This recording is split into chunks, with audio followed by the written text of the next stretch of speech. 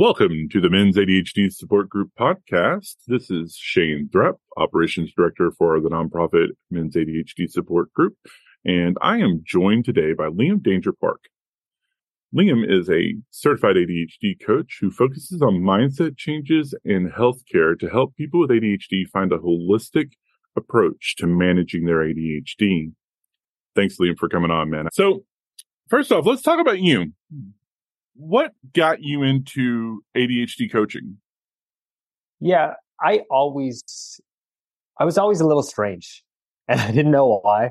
I had no idea. I got good grades, so I knew things seemed to be working fine in my brain, and I was kind of similar to my parents. I had this impulse to do 1,000 things, and that just seemed normal in my household. But it wasn't normal in my social settings. And so for most of my life, I just accepted that, okay, I'm a little quirky. And there was no label attached to it. It's just okay, a bit weird. And then as I was growing into adulthood, in my early 20s, I noticed I was going through these cycles that were really quite debilitating and painful. I'd get really into something, super hyper focused for 2 weeks to 2 months. I'd be like, this is my life. This is my path. This is my journey. And then it would just crumble apart into this existential dread, and I'd feel broken. I'd have nothing to show for all the late nights I spent working on whatever it was, whether it was music or writing. There's no product, and I'd be depressed and I'd be freaking out. And then I'd pivot. I'd be like, no, it's cartooning. Cartooning's the one, right? And then I'd go into that. And luckily, one of my persistent interests through there was psychology. And at a certain point, I thought, well, this seems to be an attention thing. What is ADHD? Because I never bothered looking it up. And when I finally looked it up, I was like, oh, that's me.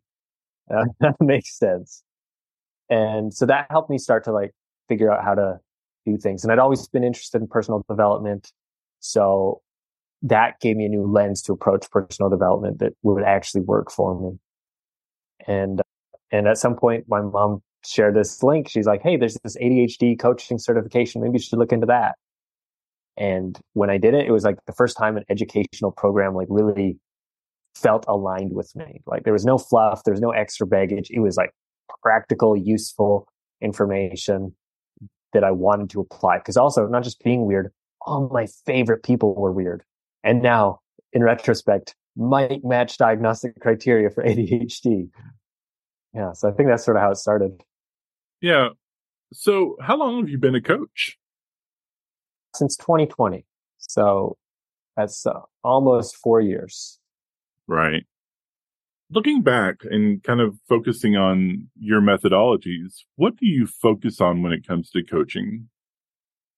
Yeah, I find people come with me for all kinds of reasons, and I'm happy to receive them. What I often find is one of the biggest reasons is sort of hidden from people, and it's sort of their framework. It's how they perceive the world and how they think about the world. Because a lot of us, especially with ADHD, but pretty much anyone who's been indoctrinated through this school system that we've been using over the last 200 years in the West, it creates this fixed mindset where you associate your self-worth with these outcomes instead of the effort. And so a lot of people feel like crap. They don't feel productive. They don't feel useful, but mostly because they've been judged on the outcomes their whole life instead of the work that it takes to get there. And so a lot of it is helping people reframe so they can start to feel a measure of success just by trying things, just by the learning and the growing, even if it means they don't necessarily do the task they hope to do. But then also I do help people with tasks. And a lot of that is focused on physiology and practices, because your mental health is really tied to your physical health. If you're not sleeping well, that's a very common one for people. If you don't have a good sleep habit, guaranteed your ADHD is going to be worse. You need sleep. And so helping people with that, or movement exercises, shown to be as effective as meds in a lot of contexts for a lot of people.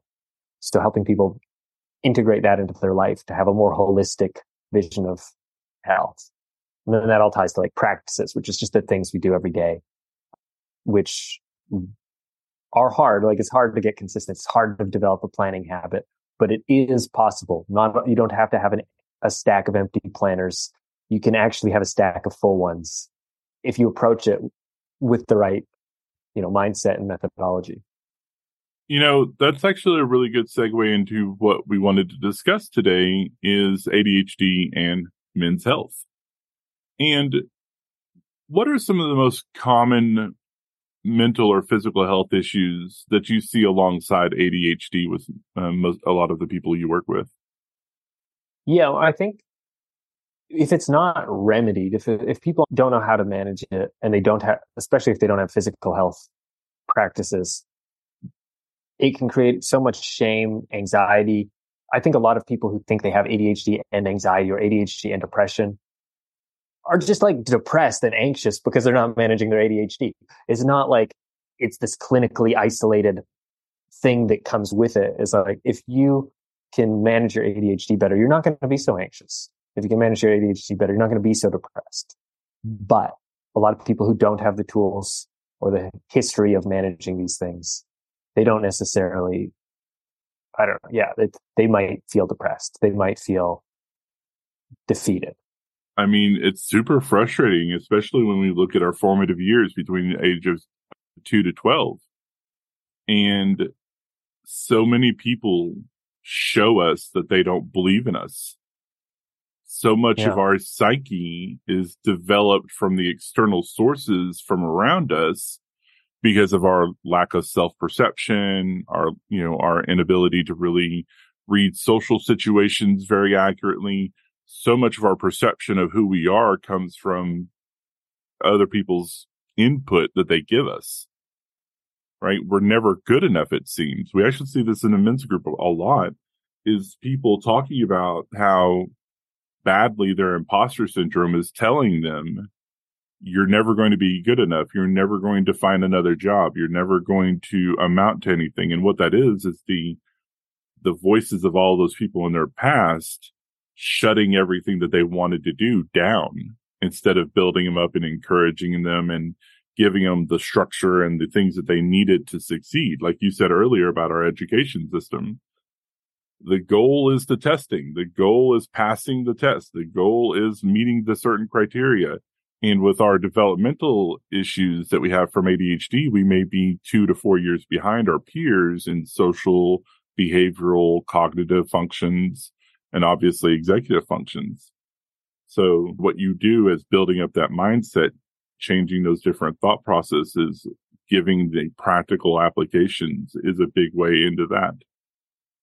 When you look at like that impact, to kind of touch on that, what's some of the worst aspects that you see for people who are undiagnosed or untreated ADHD? Like the worst, like the biggest challenges they face? Mm-hmm. I think a lot of it is like this selective blindness. Like you don't understand why you're struggling to get ahead. And that's so exhausting because like you talk about those critical developmental years. You said 2 to 12, but like I'm interested in the work of Gabor Mate, and he talks about like gestation and like the first 9 months even as being so really critical for your brain development. And so like to point out what he talks about, where he thinks ADHD comes from, which is somewhat controversial, but I think he makes a strong case with a lot of it. He thinks like, for example, the emotional dysregulation. Say you're a tiny infant. You're just born. You have no idea how to make sense of the world.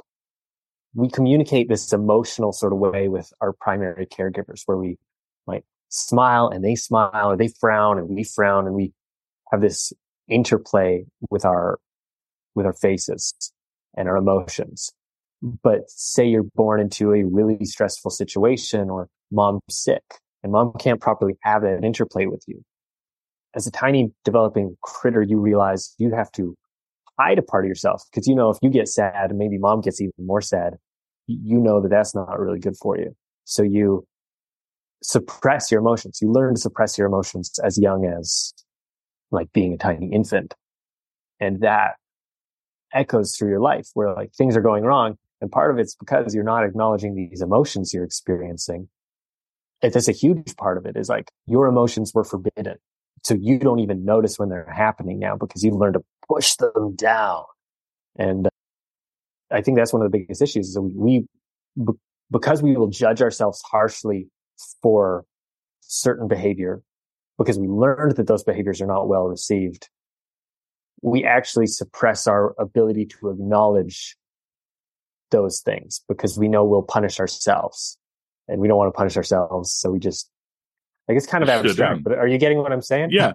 I mean, it's overwhelming. I mean, and, I agree with you as far as what you were talking about from the 0 to 9 months, because the moms may be dealing with postpartum depression. The fathers may be frustrated from a lack of sleep because, babies, right? I have twin toddlers. They're 4 years old now. I can definitely remember that my sleep pattern was destroyed when they were children. And now the parents are reacting to you crying and you don't know how to communicate. There's no communication channel for you other than to cry. And there's certain pitches that you can hit that they react. And now you're, okay, I have to hit that pitch to get them to pay attention to me. Yeah. But after a while, though, reactions turn into physical or screaming. And, oh, this person who I'm supposed to trust the most in the world hurts me when I make that noise. Ah, okay, don't do that. Yeah. And better just bottle it all up. Right. Just like, I'll be over here.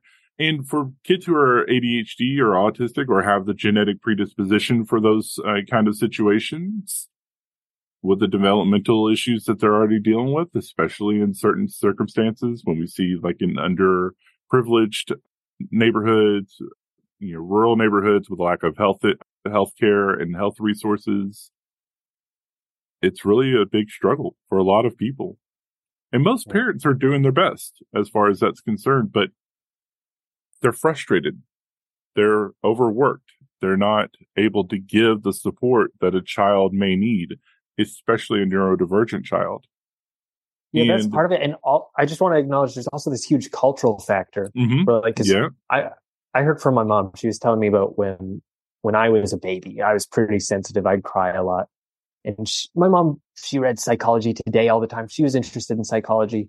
And she learned in all the infinite wisdom of the psychologists of the 90s or whatever, that if I'm having like a temper tantrum, what she should do is get me to leave the room until I can calm myself down, which would teach me resiliency and maturity and whatever.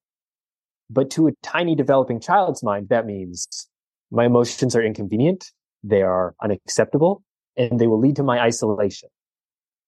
And now, like echoing into my adulthood, when I am stressed and overwhelmed, I retreat. I don't know how to ask for help because like I learned, that's not good. I better run away. Right. And we take too much on. So there's like this cultural baggage too. It's like, in addition to mom and dad being stressed, there's also like a narrative that the proper way to raise a child is to isolate them when they're upset, instead of showing them how to be present with that anger, that sadness, that big feeling. Just be with it until it passes. Acknowledging it, comforting, giving the space to feel the feeling, supporting. Hey, you are really frustrated now. Let's figure out what's going on. What do you need? And one of the things that I learned, because my kids were preemie, right? They were born at 27 weeks. And so we have a leg up on a large number of other people, because in the state of North Carolina, if you have a child that's preemie, they put in place a program from birth on to teach both parents and the babies how to communicate with each other effectively. And since babies can't verbally speak, they don't have the cognitive functions to do so at that point, they often learn better by doing things like sign language or pointing at pictures or having different methodologies to like where they are directing the parent. And we put in place picture boards. We put in place a sign language and started really teaching them from literally 6 months on how to communicate effectively together. But it wasn't just the therapist talking to the children. It was to us as well as parents. And that was one of those things where we really learned that our children are much smarter than we assumed, right? We look at children, we're like, oh, they're helpless little things. But when you have an 8-month-old who can sign language that they want their bottle or they're hungry or they need their diaper changed, that makes things significantly easier. And, to what you said earlier, that follows us all the way through our adulthood, where from a young early age, we did not learn to communicate the feelings. We learned to repress a lot of the feelings, and we didn't learn to ask for help, because anytime we asked for help, we were often shut down. So how does this apply to physical health, though? I think one of the greatest benefits of many physical health practices that I'm into, like I'm into like breath work, cold exposure, exercise, like all of these things are sort of proxies for mindfulness, right? Mindfulness is so good for us. But oh my God, is it ever hard to just sit with your legs crossed, focusing on nothing for like 20 minutes? Like, it's good for you. If you can do that, do that. Like, I've been to a couple of silent 10-day retreats and I've done it. I know it's possible, but it's really hard and not accessible. And if you're really struggling, like that's a huge leap. Whereas if you can learn to get into an ice bath, or you can learn to build an exercise routine, all of these things teach you to be more aware of what's going on inside your body. And that's like, the more aware of you are of your physical body, the more you start to realize that your emotional experience is reflected in your physiology. And you can be more attuned to, like, are you stressed? Are you overwhelmed? Is there something you can do to regulate this? Because if you don't notice those cues, you don't respond. Like, for a lot of people with sleep, that's a huge one I encounter. Like, people stay up so late doing projects. That's a big ADHD thing. I've been there. And I talk to people about it, and I ask them to think about, what did it feel like in the moment before burnout? Like, put yourself in the shoes of your late night crafting self. Now, like, what did he feel in that moment? And most people, if they reflect on it, they notice there's sensations, right? You might feel a tightness in your stomach, or prickling in your skin, or my blood kind of feels like syrup when I'm too tired. And by being conscious of these cues, it becomes easier to respond more proactively, more readily, in a more healthy way, rather than just like pushing yourself to burnout and falling asleep at your kitchen table. So what is burnout? Burnout, it's just like, that was like what I was doing with ADHD all the time when I was undiagnosed and didn't have it figured out. I'm still struggling with it, but burnout is like when you cannot manage your energy effectively, and you are just going and going and going, and it's wearing on you, but you maybe don't keep space for that. You don't take breaks. You don't rest. You don't have recharging habits and rejuvenating habits, and you keep going and you keep going until you hit like a psychic spiritual wall that just shuts you down and says, nope, you've done enough. I've always compared burnout to being that sports injury, right? Yeah. You feel the kind of the twinge in your knee when you're running, and then you're like, nah, it'll be okay. I'll tough it out. Right. A lot of us, if we were in sports, especially in the South, like our coach is like, walk it off. You'll be fine. And then like we keep running on it. And then a few weeks later, like it's really bothering us. So we pop some Tylenol, and then we keep going. And then eventually we get a torn hamstring or a torn ACL. And like, it's serious. This is a serious injury. And that's how I've always seen burnout, is like that point when now your leg is up. You don't got a choice in the matter. You've got to rest and relax. There's no getting around it. Yeah. And then, like, to add to the metaphor, that sort of like a scar tissue develops sometimes, where if you've burned out enough times, it erodes your self-confidence severely. And it's sort of like, if you have a bad knee, you might avoid certain movements. If you've burned yourself out a few times, you start to doubt your ability to do whatever it was that led to that.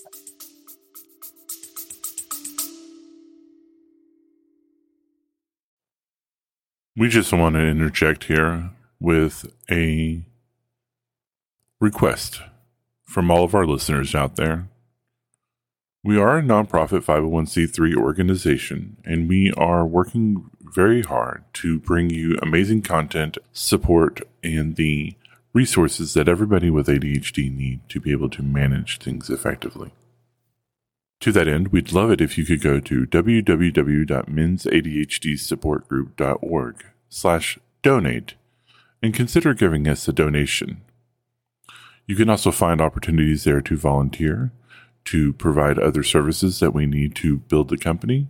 And if you can't volunteer or donate, please consider sharing our information to the other people out there in your life who may need our support and need to be able to have a community of other men who have ADHD who want to bring about a change in how we define masculinity and ADHD together. Thank you. Now back to our show. So I want to kind of go over some facts and figures that are out there. And, I'm a big science person. One of the biggest ones out there that I see that a lot of people don't quite understand about how significant ADHD can be for men, especially. Dr. Russell Barkley talks about a few years ago in a study that he had that the average man with an undiagnosed, untreated ADHD loses 13 years on their life. 13 years. This is a combination of physiological issues, mental issues, things like that. But one of the other ones is suicide. We're 4 times more likely to deal with suicidal ideation because all of these factors that we play into what we're discussing today really underscores how painful ADHD can be.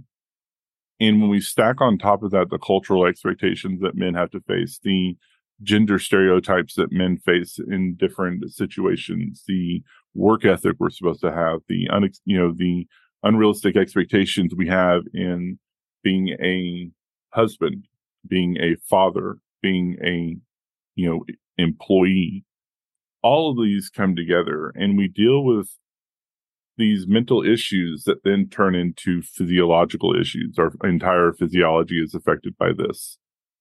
How do we stop that cycle? How do we start to move forward in a more healthier way to start taking those steps that we need to take to get into a better place? I think it really starts with acknowledging your successes, especially the small ones, and giving yourself the opportunity for stacking success, right? If you're like, you know what, I'm going to take care of my health now. I'm going to work out every day. I'm going to do it 60 minutes a day. And maybe you do 60 minutes day one, but life's crazy. And then you're doing a half hour. You do 45 minutes, you do a half hour. You've done you see yourself as a failure because you had this expectation 60 minutes a day, 5 days a week. And then, like I said, that sort of burnout echo happens and you're like, maybe this isn't for me. But if you're totally new to the fitness journey and you give yourself credit for showing up at the gym, if the gym's where you want to work out, showing up, or if you're working out at home, putting on your workout clothes. For a lot of people, that's a big enough win to just get started. Because say you put on your gym shorts and then you're like, hey, I'm already wearing them. Might as well do some workout. You did a half hour. The same half hour you would have done if you told yourself you were doing 60 minutes. But now instead of being like, I fell short of what I said I was going to do, now you're like, I went so far above and beyond what I said I was going to do.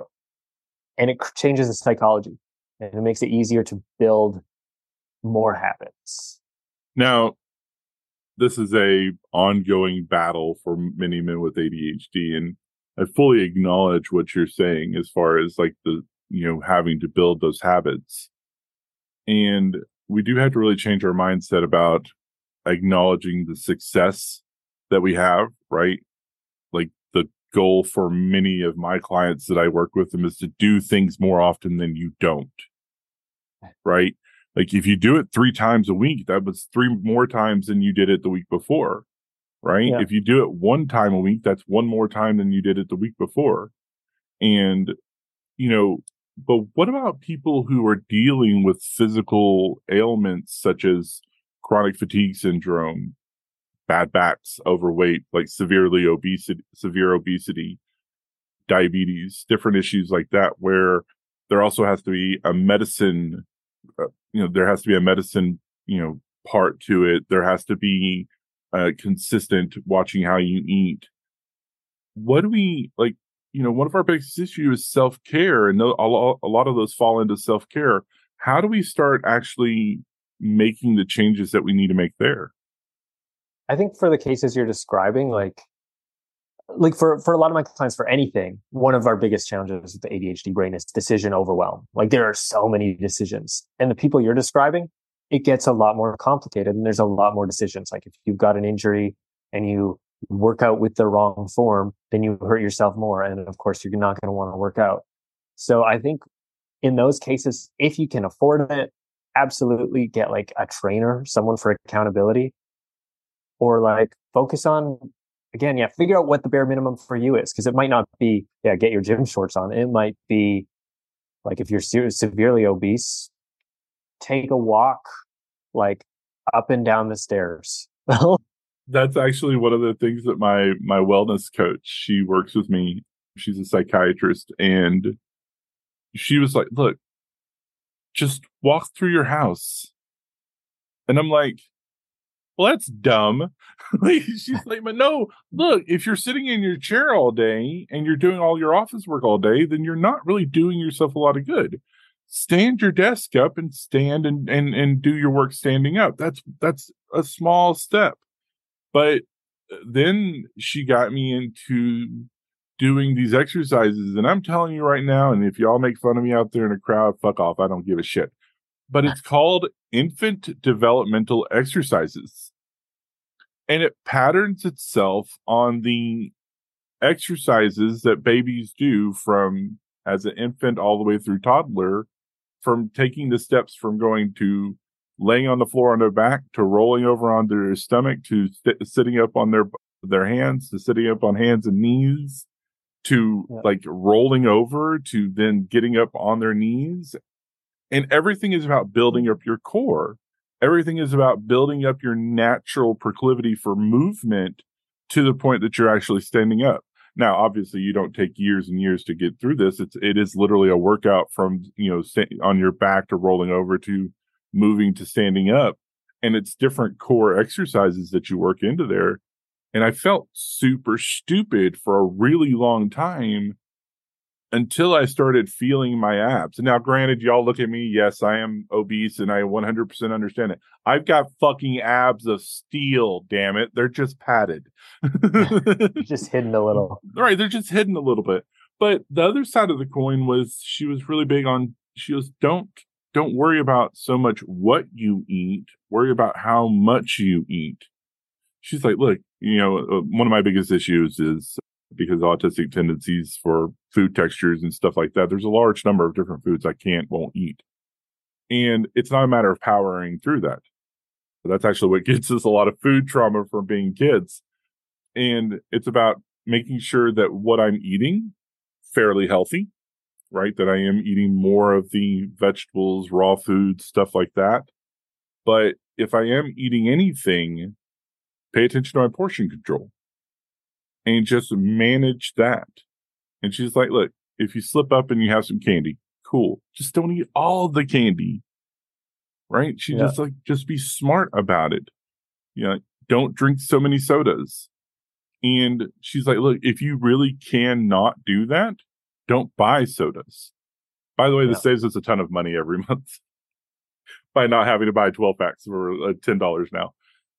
And I thought that was super interesting whenever I started actually seeing the results of the exercises that I'm doing now. I'm still overweight. I still haven't lost the amount of weight that I want to lose, but I'm feeling better, right? And just because you're severely overweight does not necessarily mean that you are unhealthy. My cholesterol is super low. I do have to manage my blood pressure with medication, but I don't have any diabetes. I don't have any precursors for diabetes. My A1C is great.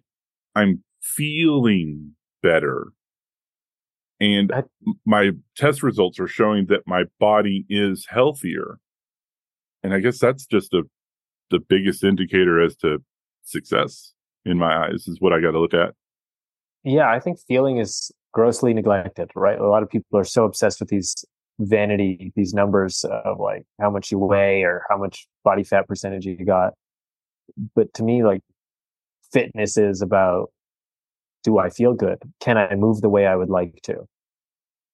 And I think another piece of this for most people who are trying to get started, right? Especially these people who you're describing who are struggling with either obesity or diabetes or whatever, like get clear on your why and your purpose. Like what is on the other side of this? Because a lot of people have been through some incredible body transformations. People without limbs, people with lots of body fat, like all kinds of people have achieved incredible acts of athleticism.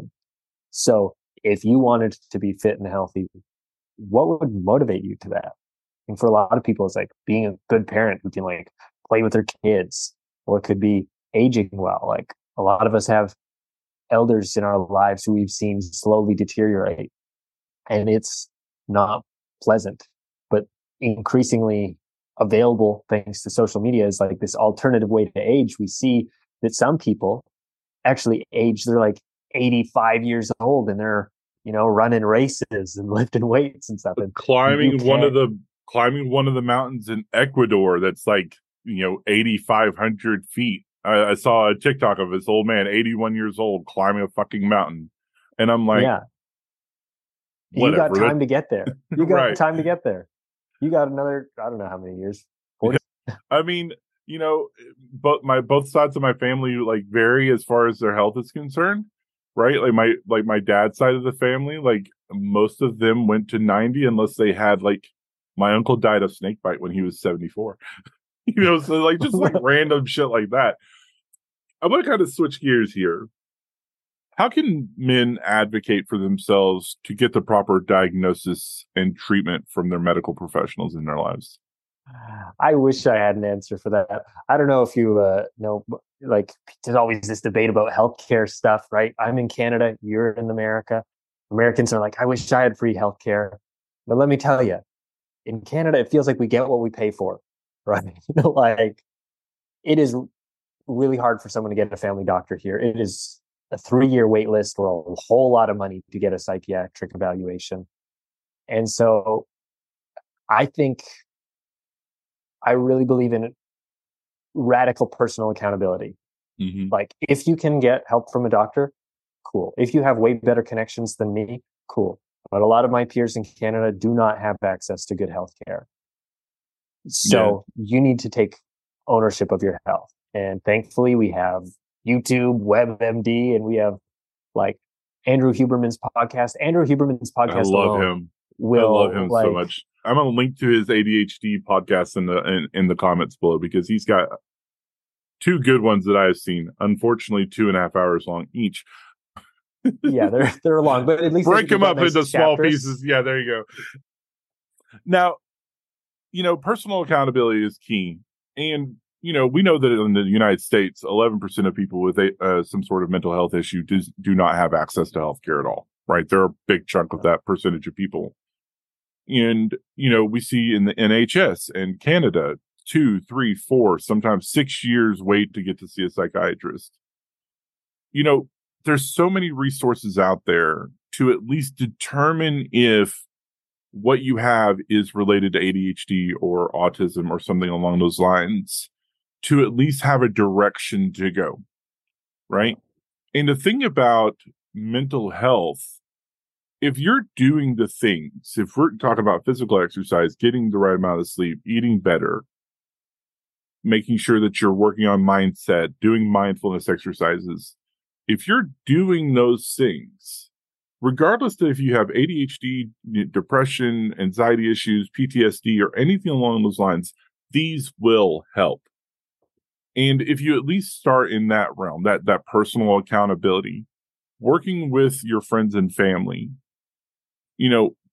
how do you communicate, though, to your friends and family that you need their help especially considering what we talked about earlier, the struggle with asking for help. Yeah. How would you work with people to help them communicate that to their friends and family? Yeah, communication is this whole like huge topic that I'm really interested in. I mean, that I could probably go too deep on, but I think there's a lot of like really good communication tools to just put in your toolbox to have as like your default arsenal.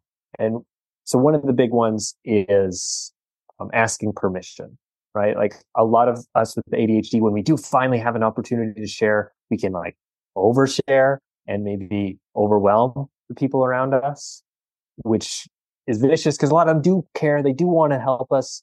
But if we just launch it on them, it could really, it could make a bad tone. So a big thing is asking permission. If you can remember, like you have something you want to say, you want to process, ask like, hey, can I talk to you about something? Or do you have the bandwidth to chat with me about this? Because if you give people like the opportunity to at least like say no, a lot of the time they won't say no. A lot of the time they'll be happy to say yes.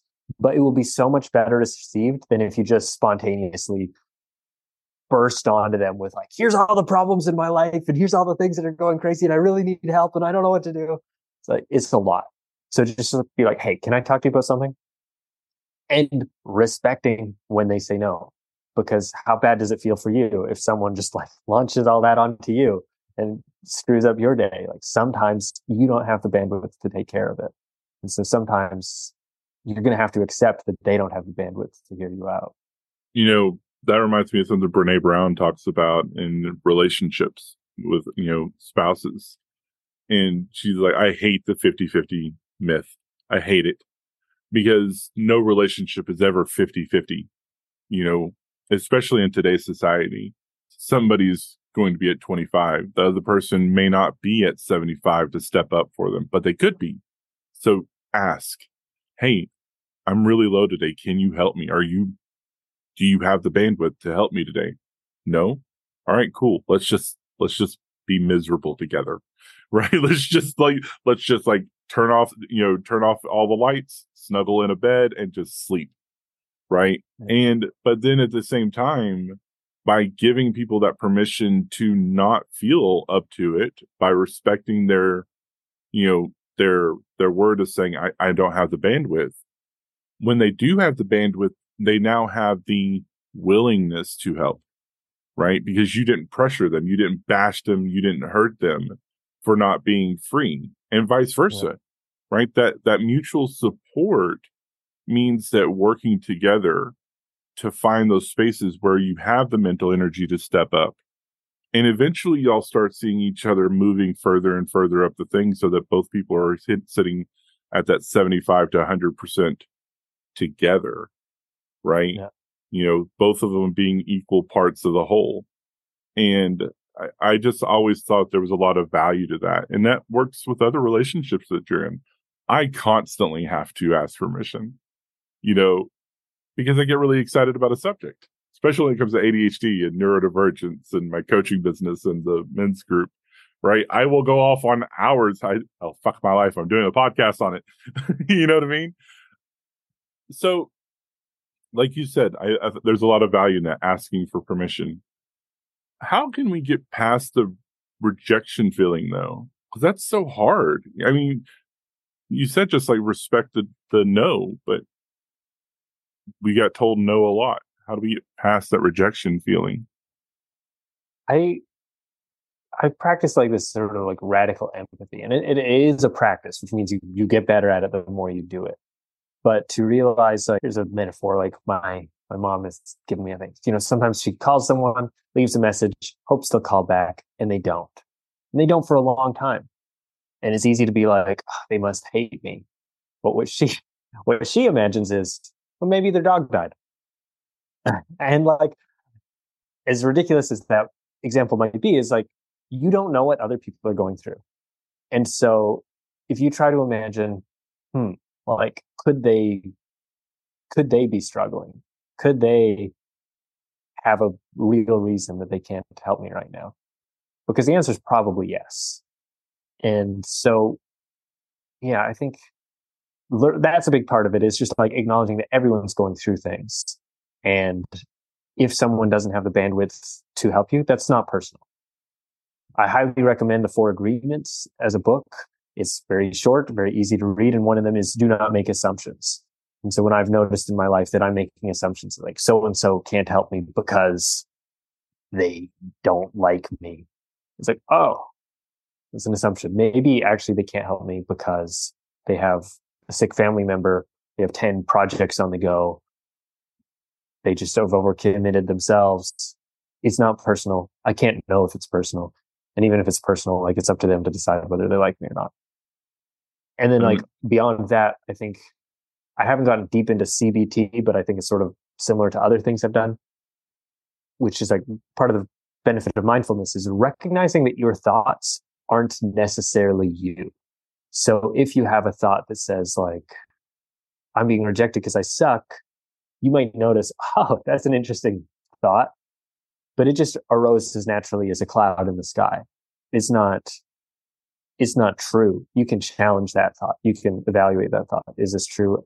Am I really such a bad guy, or am I maybe just processing something?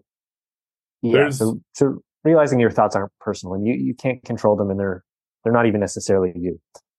I mean, it kind of goes back to what we were talking about earlier with imposter syndrome. All of the different people who have told us all of our lives that we're a burden, that we're difficult to parent, that we're not worthy, that we're not good enough. You know, we got to remember that we have to start learning to recognize our own mindset and what is our message to ourselves versus what have we been taught through the unrealistic expectations, the social expectations, the cultural expectations all of our lives that has zero to do with who we actually are. We're supposed to be, providers. We're supposed to be fathers. We're supposed to be whatever cultural expectation they have of us. We're supposed to be successful, professional businessmen, all of these different things that may not fit our values. They may not fit our strengths. They may not even fit our mindset for who we actually are.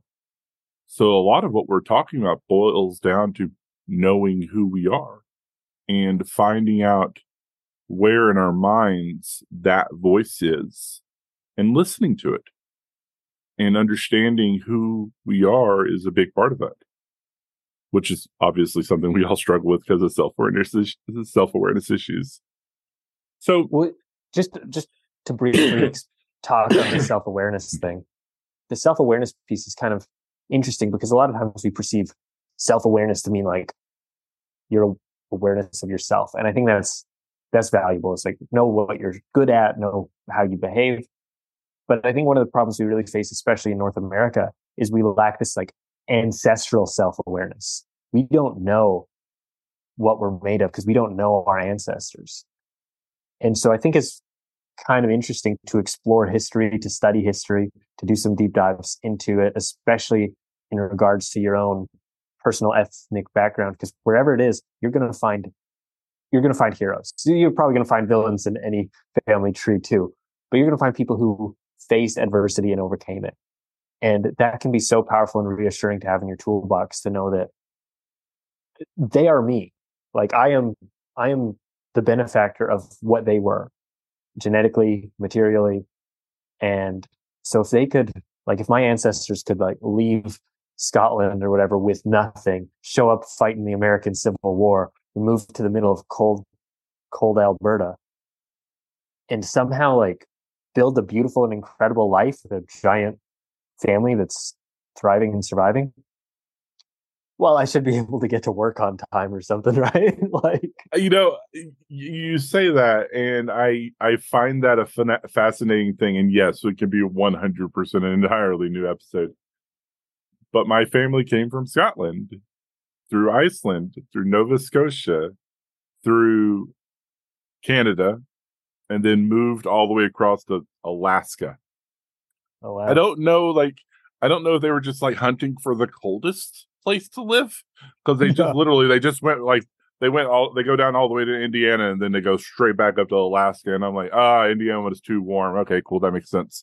And like looking at my genetic history and going through all of that different stuff. You know, part of my family's from Germany, part of my family's from Ireland, part of my family's from Scotland. But literally the entire movement of the migration of my family from all of the different parts of it go from Germany to Ireland to Nova Scotia to Scotland to Ireland to Iceland and then to Nova Scotia. And I'm like, oh, all of my people like the cold. Oh, This is why I wear shorts in the winter. Oh, man. All right, man. So we've covered a lot today. What is your number one takeaway when it comes to physical, mental health, ADHD, and managing holistically? I think it's just like we've been raised or indoctrinated or enculturated into this idea of mind-body dualism. That's the idea that your mind and your body are separate things. The mind exists in your brain and your body is just the carrier for that. And it's, as far as I'm concerned, a total lie, right? If you think about it, you've got neurons that stretch all the way to the soles of your feet. Neurons are brain cells. Your body and mind are united. There's a lot of doctors now who are calling it the body-mind without a hyphen. And I think that's really important for us to understand because your mental health and your physical health are totally intertwined. And so if you're not sleeping appropriately, breathing appropriately, moving your body, your mind is not going to function as well as it could. And if you're in a deep, dark place, obviously you're not going to get everything totally optimized overnight. But starting with the fundamentals, like we didn't really touch on it much today, but breath work is huge because your breath controls your mind better than your will controls your mind, because your will is in your mind. But if you can control the patterning of your breath, you can change your physiological state, you can change your autonomic arousal, you can calm down or focus better just by changing the pacing of your breath. I almost asked you about that earlier when you brought that up. And I think, I definitely want to have you on again because I think we're talking about such a huge subject that there's a lot of value in covering different aspects of it. So I really appreciate you coming on, Liam. You've been a part of the men's group for a very long time. We appreciate a lot of your input, a lot of the work that you've done, and we thank you so much. Again, thank you for coming on. This has been the Men's ADHD Support Group, signing off.